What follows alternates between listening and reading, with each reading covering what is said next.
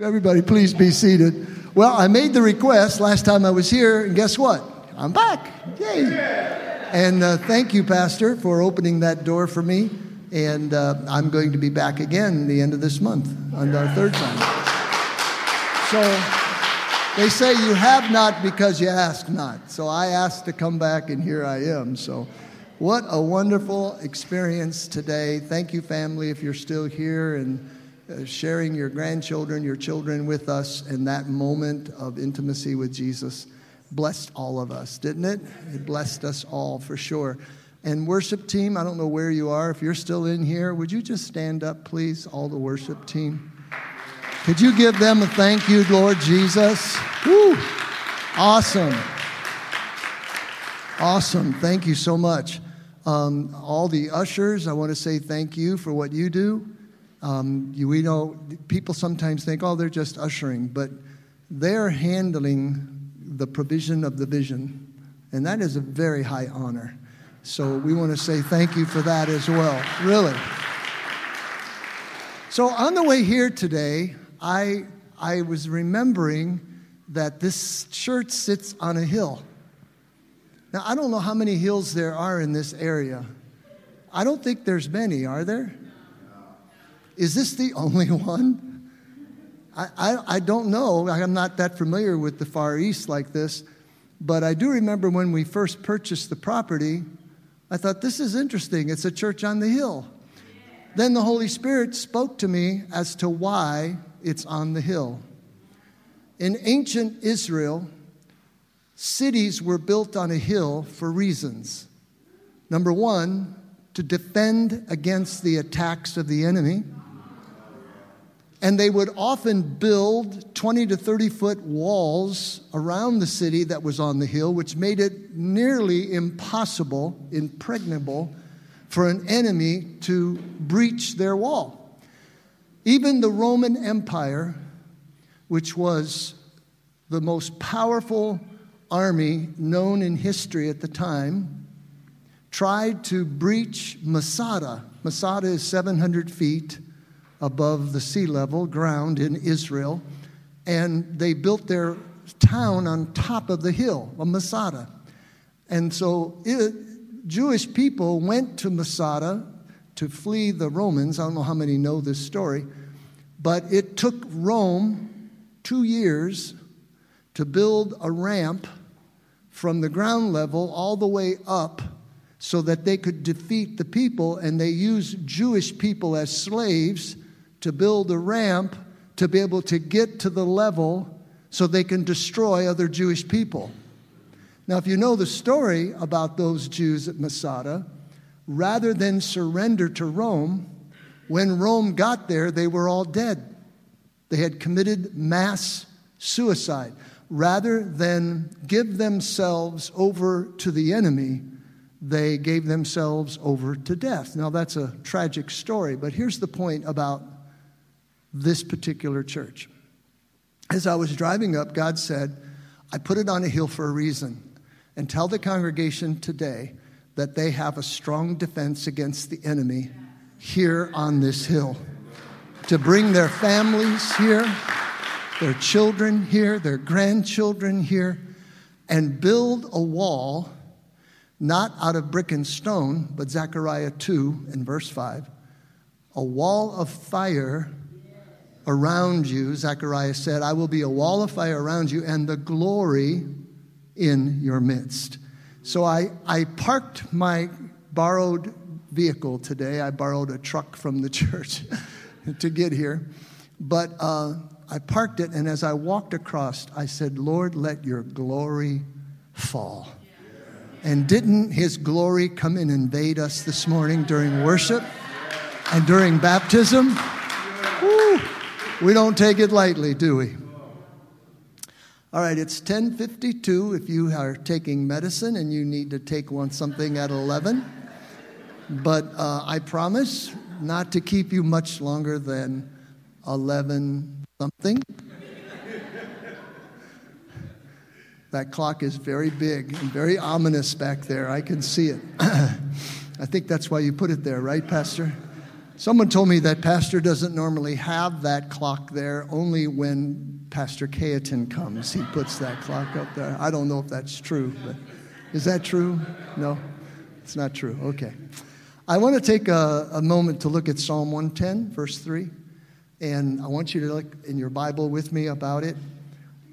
We are in an amazing day. And if I talk about it too much, I'll start to cry because I'm so privileged to see it. I was so privileged to hear those two testimonies today. I was privileged to see a generation that's following hard after God. And for me to be a witness of it, I am so blessed. I am blessed today to say I have great grandchildren. That is amazing. You know, you're blessed if you have your grandchildren. But to have your great-great-grand, is it great-great? No, great-grandchildren. And I'm looking for my great-greats. I said, Lord, just give me 20 more years, and I might pull out a great-great. We'll see. We'll see what happens. But look at this. Psalm 110, verse 3. Do we have it there? Yeah. The people, or your people, shall be volunteers in the day of your power. Now notice there's two possessive terms here. Your people and your power. Your people and your power go together. God's power was intended for his people. Your people shall be volunteers in the day of your power. This is amazing. In the beauty of holiness from the womb of the morning.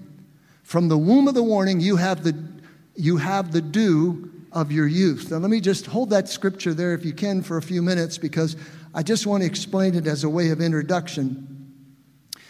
The scripture is really saying this: use all your energies, your gifts, your talents, and your strengths to reinvigorate a generation towards God.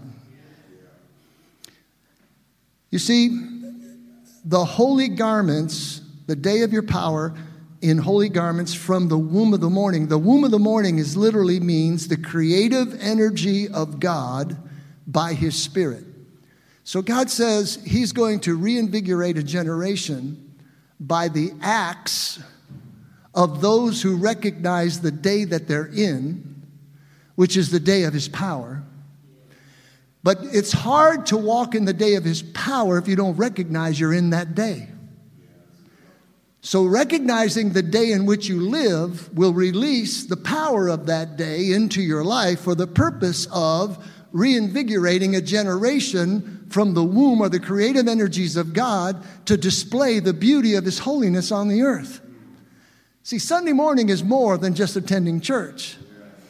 It is releasing a generation into the creative abilities of God in the earth. And then it says that the dew of the youth, of your youth, will be yours. In other words, it will not be a faded out energy. It will not be a worn out faith. Now, pastoring for many years and being in ministry for near 50 now, that's a long time, I've seen a lot of worn out saints. I've seen a lot of people who were engaged in the ministry for a season and then gave up on God.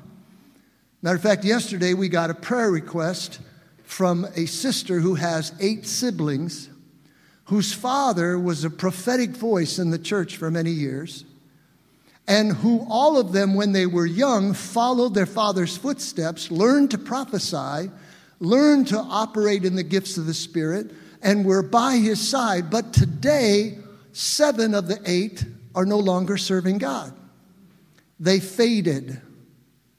They faded away. You know, in worship, you can tell when you're fading, when his presence doesn't feel fresh to you anymore. It ought to be a sign to us that there is not anything wrong with the church or the worship team or with God, but it's something with me. I need to be reinvigorated by the creative powers of God. So I have to press in. I have to ask the Lord to show me where is it that I need to be touched in my life in order to feel the presence of God like I did. Now, there's a lot of reasons why people volunteer. Now, I mentioned some volunteers here this morning. There are many others that make this church what it is. But Isaiah volunteered in the kingdom of God for 3 reasons. Number 1, as an appreciation for what God did for him. It's a motivation to say, thank you, Lord, right, for giving to me thy great salvation, so full and so free. In other words, Lord, I just want to wake up this morning and say thank you. And the way I'm going to say thank you is I'm going to engage in your work on the earth. So that's what Isaiah did. He said, I want to say thank you for what you did. Number 2, a realization of the need that others have in their life. Every person in this room has a need or multiple needs. And if we can get past the negative attitudes, if we can get past the people who are rude to us, or maybe, use us or are mean in some way to us, and realize that they have a need, and my call from God is not necessarily to react to their meanness, but to minister to their need. What is their need? Maybe their need is acceptance. Maybe their need is affirmation. Maybe their need is they need a friend. Maybe they're lonely, whatever it is.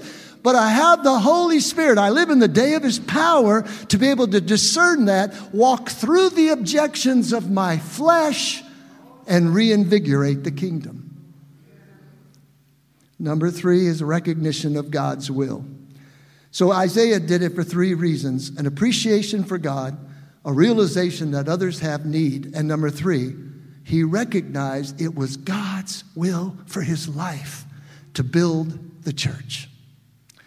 Now I want to share with you 3 quick points of why it's important to engage in your local church.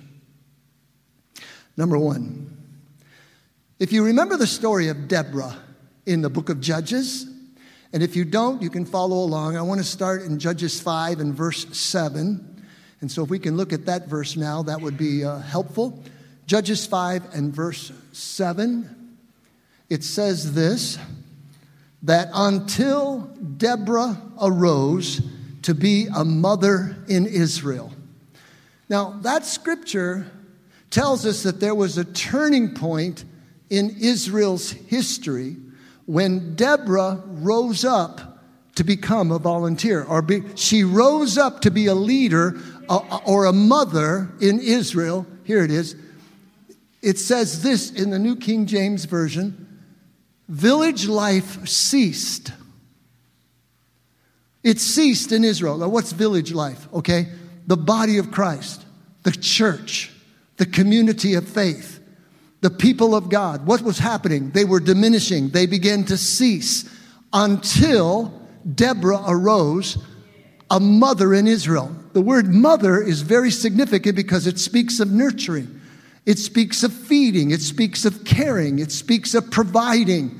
In other words, Deborah, when she arose into her gifting and engaged in building the kingdom, then all of a sudden those where life had ceased or had diminished began to get reinvigorated. Because mother was back home. She was cooking. She was baking. How many remember as a child coming home from school, and the closer you got to the door and the smell of those cookies baking in the oven, you knew everything was going to be all right because mama wasn't far away. There's something about having a mama in the church. And I'm not talking about just a woman of old age. Some people say, she's a mother in the church. Why? Because she's 80? You can be 13 and be a mother. You follow me? That is past the age of puberty, isn't it? 13? I think so. So you can be a mother real early. So don't think that you can't be a mother in the spirit at a young age. You can. You can be a nourisher. Here's what it says. There was confusion in their faith and there was conflict in their lives until she arose. Let me read it for you in the Message Bible. That same verse. Let's see. Well, I'll start with verse. Let me say this. Verse 7. Public roads, this is a Message Bible. Public roads were abandoned. travelers went by back roads, warriors became fat and sloppy, no fight left in them. Then you, Deborah, rose up. You got up, a mother in Israel. God chose new leaders who then fought at the gates, and not a shield or a spear to be seen among the 40 companies of Israel. When Deborah arose, new warriors and new leaders rose up with her. My question is, who is waiting for you to rise up? Who needs you to stand up and say, I'll do it. I'll go. This is important. I'll be a part of it. I'll lead the way. Because when you do, there are others, according to this scripture in the original text of Hebrew, in the Hebrew text that says, those were waiting in the wings until Deborah arose. And when she arose, there was a flood of reinvigorated church members, and the thing got to be what they call on fire. How many want to go to an on fire church? Amen? Yeah, me too. I want to go to an on fire church. So that when you ask somebody, would you like to pray? You got 25 people rushing up to get the microphone. Because everybody loves to pray, right? When you say we're going to pray for this young child of God this morning, where she confessed that she needs healing, then all of a sudden the whole church comes. Because everybody believes in healing. Can I get an amen? Now, notice this. The Hebrew says there was confusion and conflict in their ranks until Deborah arose. May I ask the question, do you think America is living in confusion? Okay. Do you think there is conflict in our nation? It's divided. People who are blue are moving to blue states. People who are red are moving to red states. You say, well, all right, if that's up to them, if they want to do that. Why are we so divided? There's confusion and there's conflict within our nation. Let me ask this. Is there confusion and conflict in your own family? Sure there is. We've all experienced it because it is what the enemy brings. He knows that confusion and conflict bring defeat. But notice what happened when Deborah arose. Confusion and conflict were done away with, and it brought unity back. So when you and I volunteer, or when you and I say, yes, use my gifts from the womb of your morning, your creative ability and energy that's in me, then I will see those who have been disenfranchised, those who have been offended, those that have been on the outside looking in will suddenly be drawn back and drawn in to the kingdom of God, because when they walk in the church house on Sunday morning, it's just not swaying with a typical beat, or it's not because of lights or cameras or dried ice or some new program, but it's because the people of God are mothers and fathers who understand that there has been a generation broken without a home, without a mother, without a father, without a purpose, without understanding. And they'll say, this is the place that I've been looking for. Why do young people join gangs? They join gangs so they have an identity, so they have a brother, they have someone who backs them up, someone who they can relate to. Why hasn't the church been that?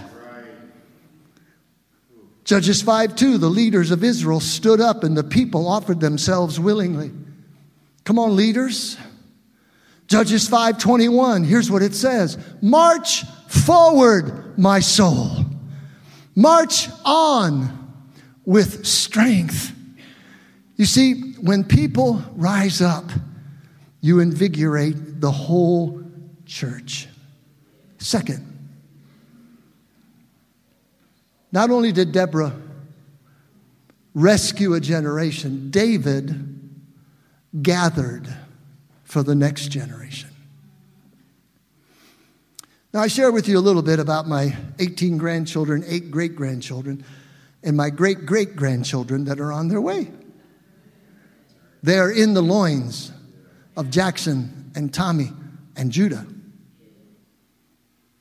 And every once in a while, I'll say to Judah, I'll say, Judah, and he's now going to be 5. I say, Judah, do you know you have my great-grandchildren in there?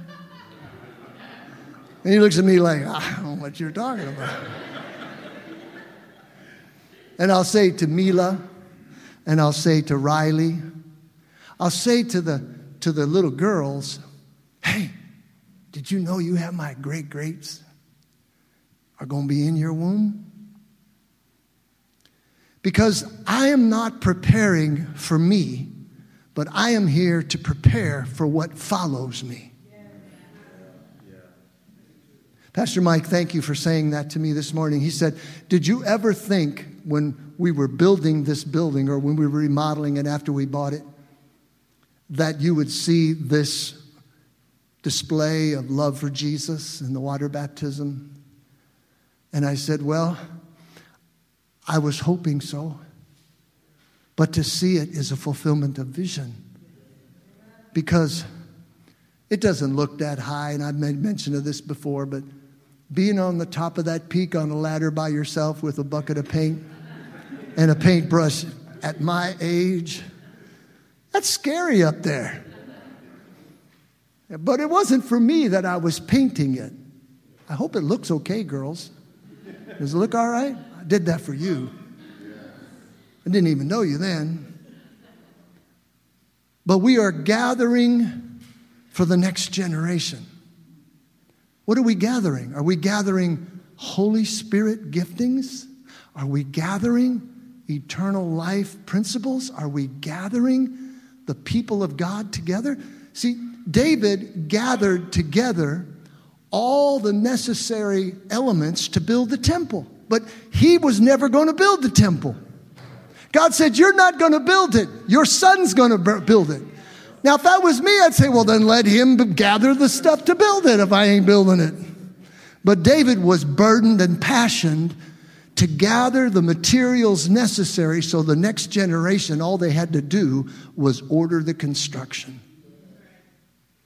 You and I have to begin thinking in terms of beyond ourselves. That's why we want the legacy of this ministry to continue until Jesus comes. We don't want it sold for condominiums. We don't want it sold for new apartment buildings. We don't want it sold for maybe a strip club or something that's going to buy it and put up a sign that says, whatever.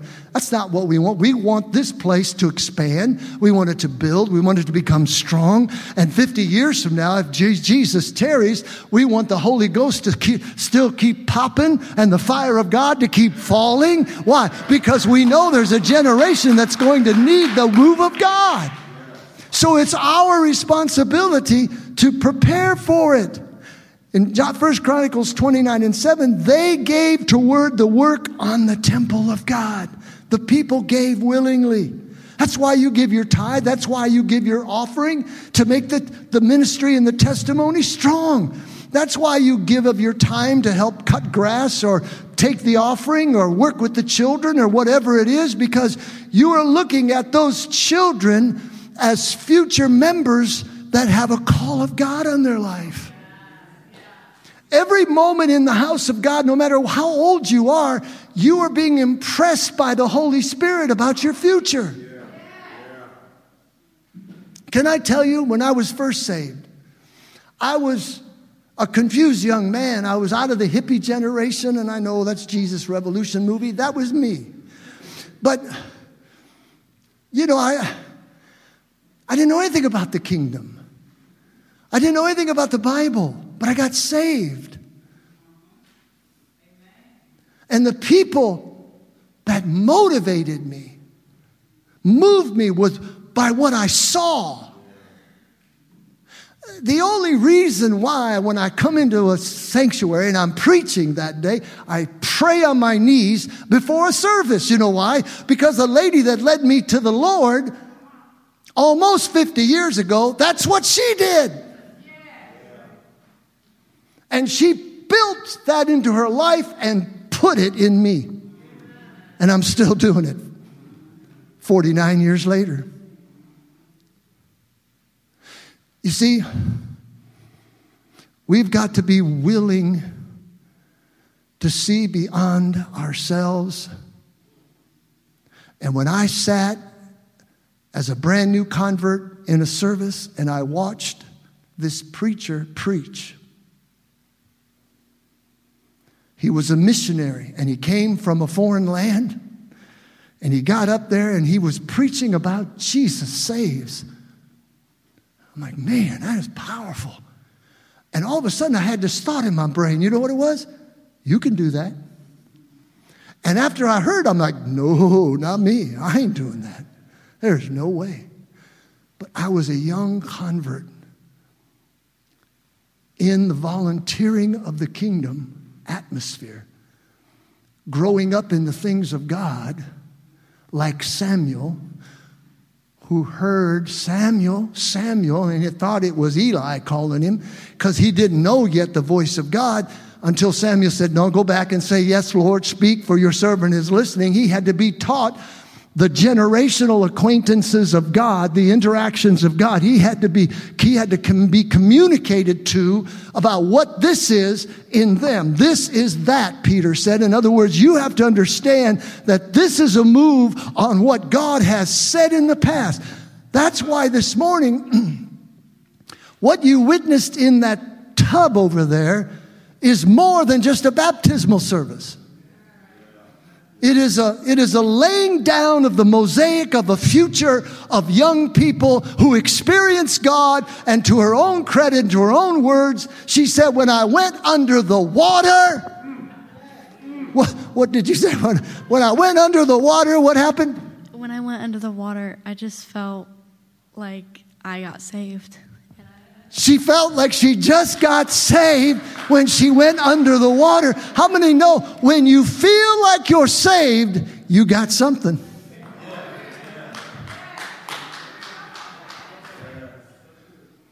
You made provision for her. Who filled up the tank this morning? Who did it? You both point at each other. Where'd this come from? Where'd you get it? You don't even know where you got it. The church got it. All right, the church got it. Who carried it in here? Pastor, you carried it in here? Dang, you strong. All that behind the scenes thing. It is a privilege to carry that in here. It is a privilege to fill it with water. Because when she came under the water of the very thing you carried in, when no one was here, no one looking around, and you were like, I don't know why I got to do all this myself. Who ran the hose? You follow what I'm talking about? There's something significant. You are gathering for a generation to be able to experience God for themselves. People don't get saved because your parents are saved. They've got to have an encounter themselves. That's why we have to make provision for them. We create an atmosphere of rejoicing when we volunteer. Number 3.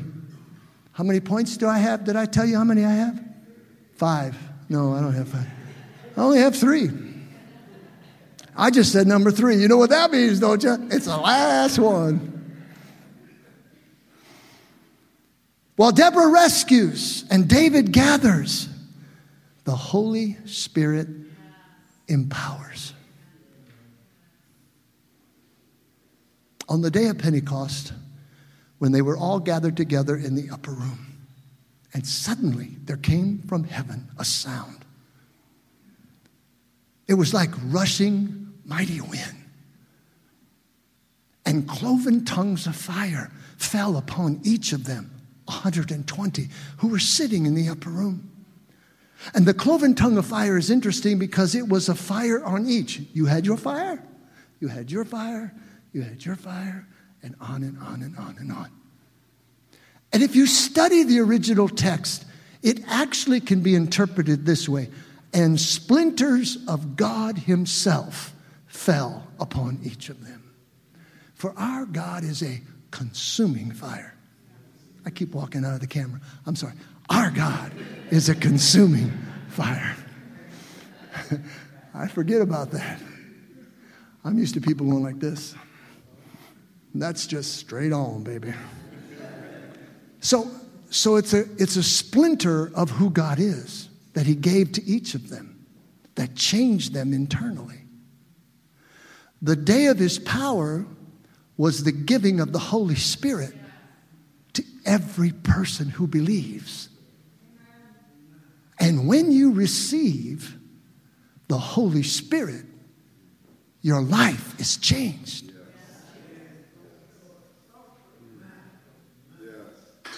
The baptism of the Holy Spirit, the endowment of power from on high, experienced by a believer, will activate the release of the gifts of the Spirit of God in your life and sensitize your hearing to the voice of the Holy Spirit. Why is that important? Psalm 139 says that we were created by God while we were yet in our mother's wombs. He knew us. And what else did he say? He said there was a book written about us. Did you know before you were even created in your mother's womb, God wrote a book and said, I'm going to call this book Louis Kayatin.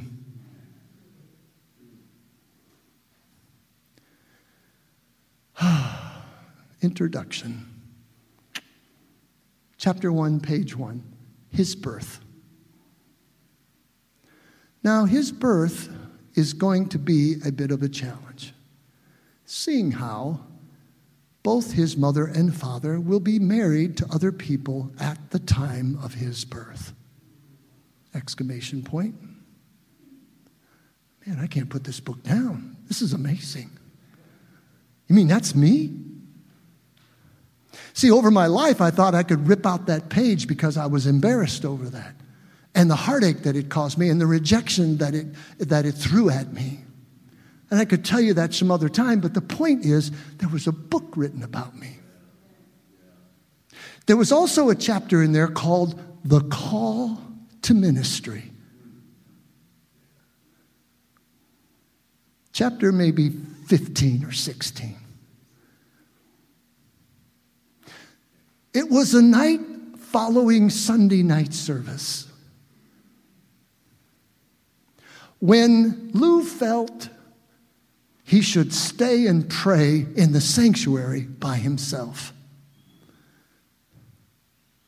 As he was praying, I spoke to him and said, will you do that thing that you saw that missionary do some years ago and preach? And he'll say yes. Now, why am I saying this? The book that was written about you and about me, only the Holy Spirit can read it. Because it's written by the hand of God. And even though my story, if I read it in the natural, could be devastating, could be hurtful and painful. But if I read it through the Spirit of God, it'll be restorative, it'll be redemptive, and it'll be renewable. You've got to ask yourself, where are you reading from? Yourself or from the Holy Spirit? Because the Spirit knows the beginning from the end. And He's the one now can guide you day by day based on the book that was written by God. When the enemy tried to destroy you from the very point of your birth, God turned it around and said, watch this, devil. I'm going to call him in chapter 14 to be a preacher. See what I'm saying? But if I would read it in my natural, I'd say, oh man, I'm so embarrassed. My family, what were you thinking?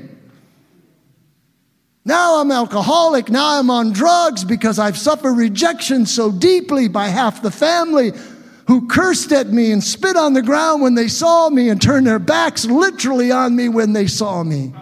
Because I was the bastard child. I'm the one that's responsible to break up the families. I was reminded of that. That's the natural side. But the spiritual side said, what the devil meant for evil, God turned for good. Come on, somebody. Do you understand what I'm talking about? It is the day of His power. We must be people of the Spirit. It's called dunamis, God's miraculous power and His ability. I can't preach. I can't pastor. I don't even want to pastor. I did it for 40 years. Why'd you do it? Because the Holy Spirit made me do it. Didn't want to do it. I didn't feel qualified to do it.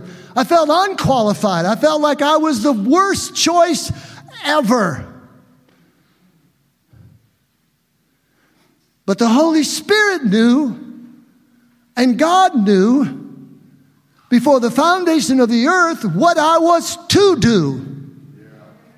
You cannot disqualify yourself based on your history. You've got to qualify yourself based on His recording of your history. So volunteering is predicated on the gifting of the Holy Spirit and recognizing that power. In other words,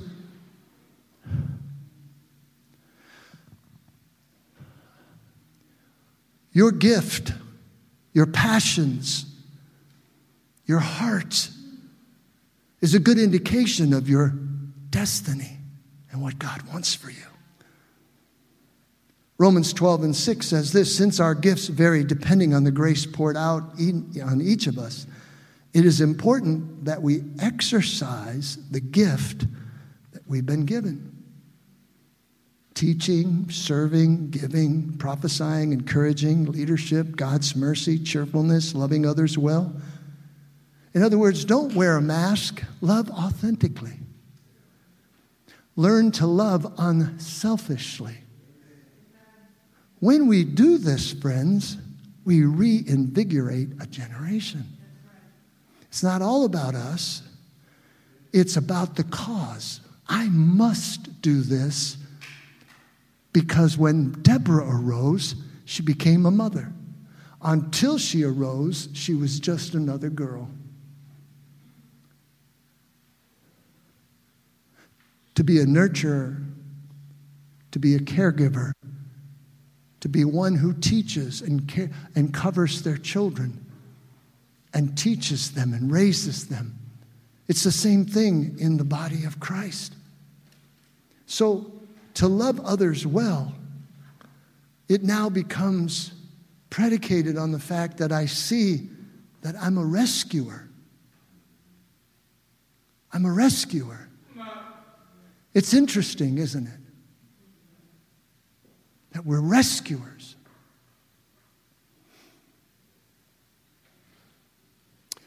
My wife is teaching a Bible study called Spiritual Emotional Healing.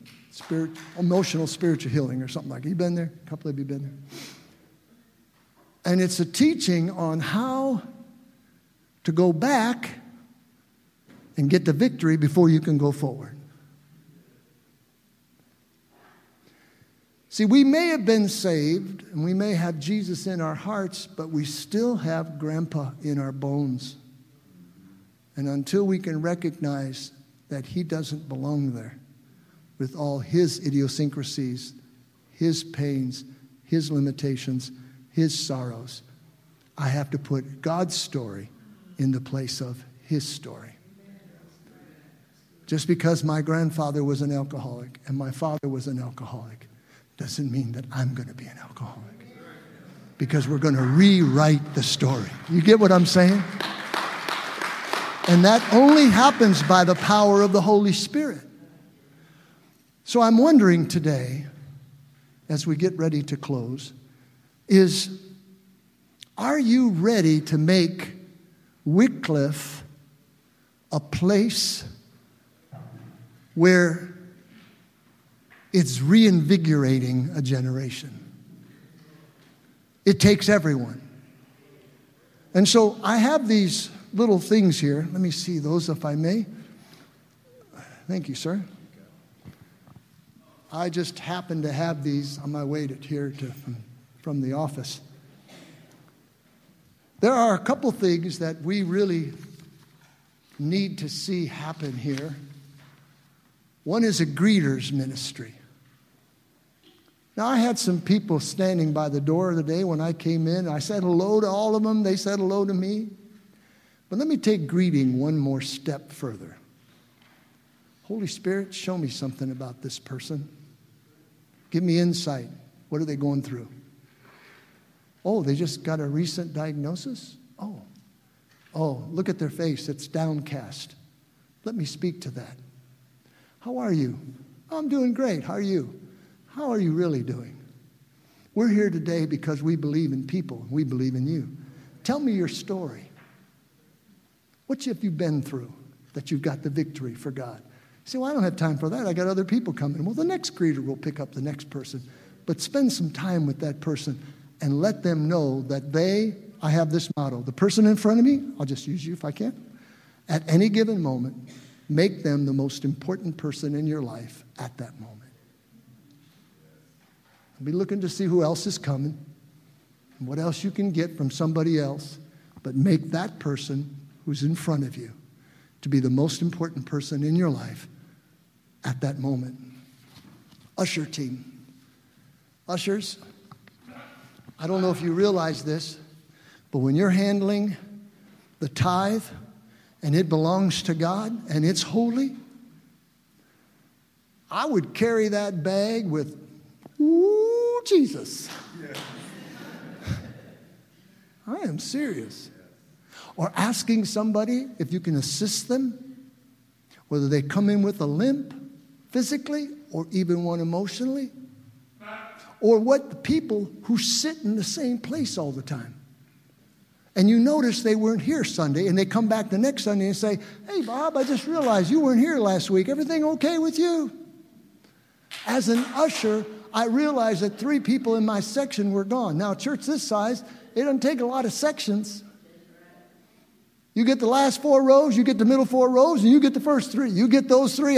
It's pretty easy to do. But wouldn't it be something if not just the pastor, but the usher called after church about 1 o'clock in the afternoon and say, hey, dude, I just wanted you to know, I noticed you weren't in church today, and I know that God is good all the time, and I just want to make sure you're okay. Hallelujah. Are you okay? Yeah. And they say, yeah, man, I'm doing great. My son-in-law came in from town with my daughter, and we're having fun. We're having well, that's awesome. Just celebrate your family. But maybe that wouldn't be the case. That's what an usher can do. It's what an usher can begin to say. What's the next one we've got? We have hospitality team. I'm not sure what they do other than be hospitable. Do they make food and stuff? What is a hospital? Yeah? Okay. Hospitality team. Yep, that's a way of being able to express kindness. How many know what the fruit of the Holy Spirit is? You know what it is?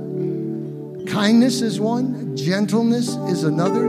Did you know Mark 10:45 says, even the Son of Man did not come to be served, but to serve and give his life ransom for many? When you serve someone, even a cup of cold water in Jesus' name. Today I was reminded, this past week, I was helping my daughter Mary. She needed her house painted, and she's all fretting and everything. And I said, I'll come over and help you. I'm not as spry as I used to be, but I can get up and down the ladder. So I was painting, and I went into this one room that she wants painted, so I was surveying it. And I saw on the far wall a picture of me reaching out to little Dominic at 3 years of age, holding up a glass of water. And the caption says, a cold cup of water to a prophet shall receive a prophet's reward. And I'm like, that's Dominic? That's little Dommy? Now, maybe some of you don't know Dominic. He's 31 years old now. Hospitality. A cold cup of water to somebody. And today, he is in Texas with his wife, Emily. And I don't even know if I'm supposed to be saying this, but I'm going to say it anyway. He is going to be introduced as the new pastor at Fountain Lakes Church in Abilene, Texas, where his father-in-law pastored for 35 years. And I sent him a text today, and I just thought of that cup of cold water picture. And he's looking up at me like a little baby boy, and he's like, here, Papa. and I have my Bible in my hand and I take out that cup of cold water, how many people are you affecting when you hand them that plate, when you give them that drink, or you say, can I get you another napkin? Do you need something? That you are investing in them the future of their call. Hospitality. Children's ministry. I can't talk enough about that. I'm out of time. But children's ministry, ladies and gentlemen, children's ministry is so powerful. Look, if you're going to watch a baby in the nursery, just tell the mother when they drop them off, is it all right if I pray for your child while I have him here? Hold that baby and say, Father, in the name of Jesus, I decree a thing. You said it shall be established according to your word in the book of Job. I decree and I declare over this child, Father, that they shall grow, they shall have strength, they shall have wisdom, they shall walk in the power of God and the gifts of the Spirit all the days of their life. Father, I thank you for this baby, because this baby will have health. No evil shall befall this child. And I thank you in Jesus' name that you put a wall of fire around this baby. Hallelujah. Oh, church is over. Oh, here's your baby back. What did you do? You invested prophetically into that child. And then what about media?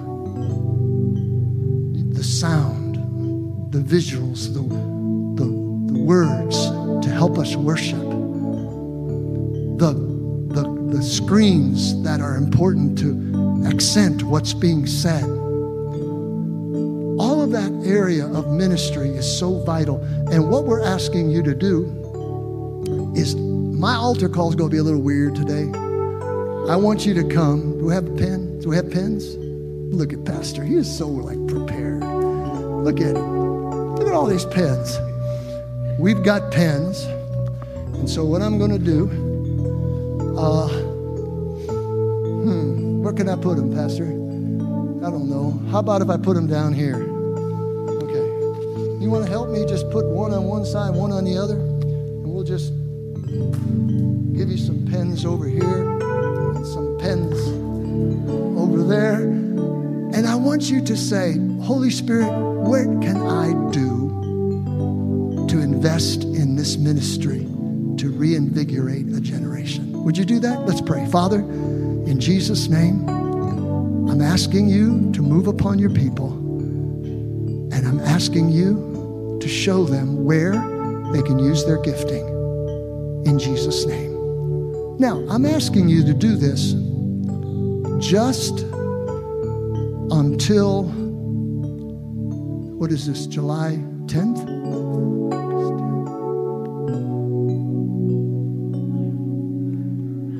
9th, until October 1st. I'm only asking for 80 days. Anybody can do 80 days.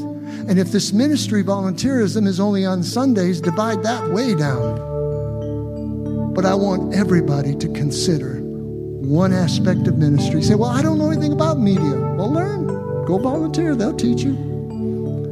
Will you all teach somebody back there? Will you teach them? Okay. I'm asking you to respond to the Holy Spirit. Let's stand up. Thank you, Lord. You play so pretty. Thank you. Father, thank you. Touch now, I pray, in Jesus' name. Now, Pastor Marlon and Michelle are coming with oil to anoint. And Pastor Mike and Trina are coming to anoint. I don't know who else pastors are or leaders are, but they're going to stand here on the right and left. And as you come, they want to anoint you with oil for a reinvigorated encounter with the Holy Spirit, so that you can take your giftings to this generation, okay? This is really important. The contact point, the touch, the prayer, this is very vital. So if you would right now, you want to come for prayer first, would you come now and just line up across here to the front, on this side and on this side, and they're going to lay hands on you, anoint you with oil, and ask the Holy Spirit to reinvigorate and activate the giftings that are in your life, all right? Come on, come on. Before you go that way, you can come this way. It doesn't take a whole lot of time. Just stand across the front here, please. And stand here, shoulder to shoulder, across the front here, please. Thank you, Lord. Thank you, Lord. Perfect submission. All is at rest. I, in my Jesus, am happy and blessed. Right? This is my story, and this is my song, praising my Savior all the day long. Come on, there's room over here. You can come up here if you like. Please, ma'am, why don't you come up here? And just pray for them, anoint them, do it. Praise God. And over here as well. Thank you, Lord. Come on up here. Amen. Thank you guys so much. Thank you so much. And those of you that need to go, we certainly understand. You can be released. Thank you for allowing me to come. I'm going to be back on the 30th, so I'll share with you another message. I don't know, Holy Spirit will show me. But God bless all of you. Live right, love everybody. Pray hard. We'll see you next time.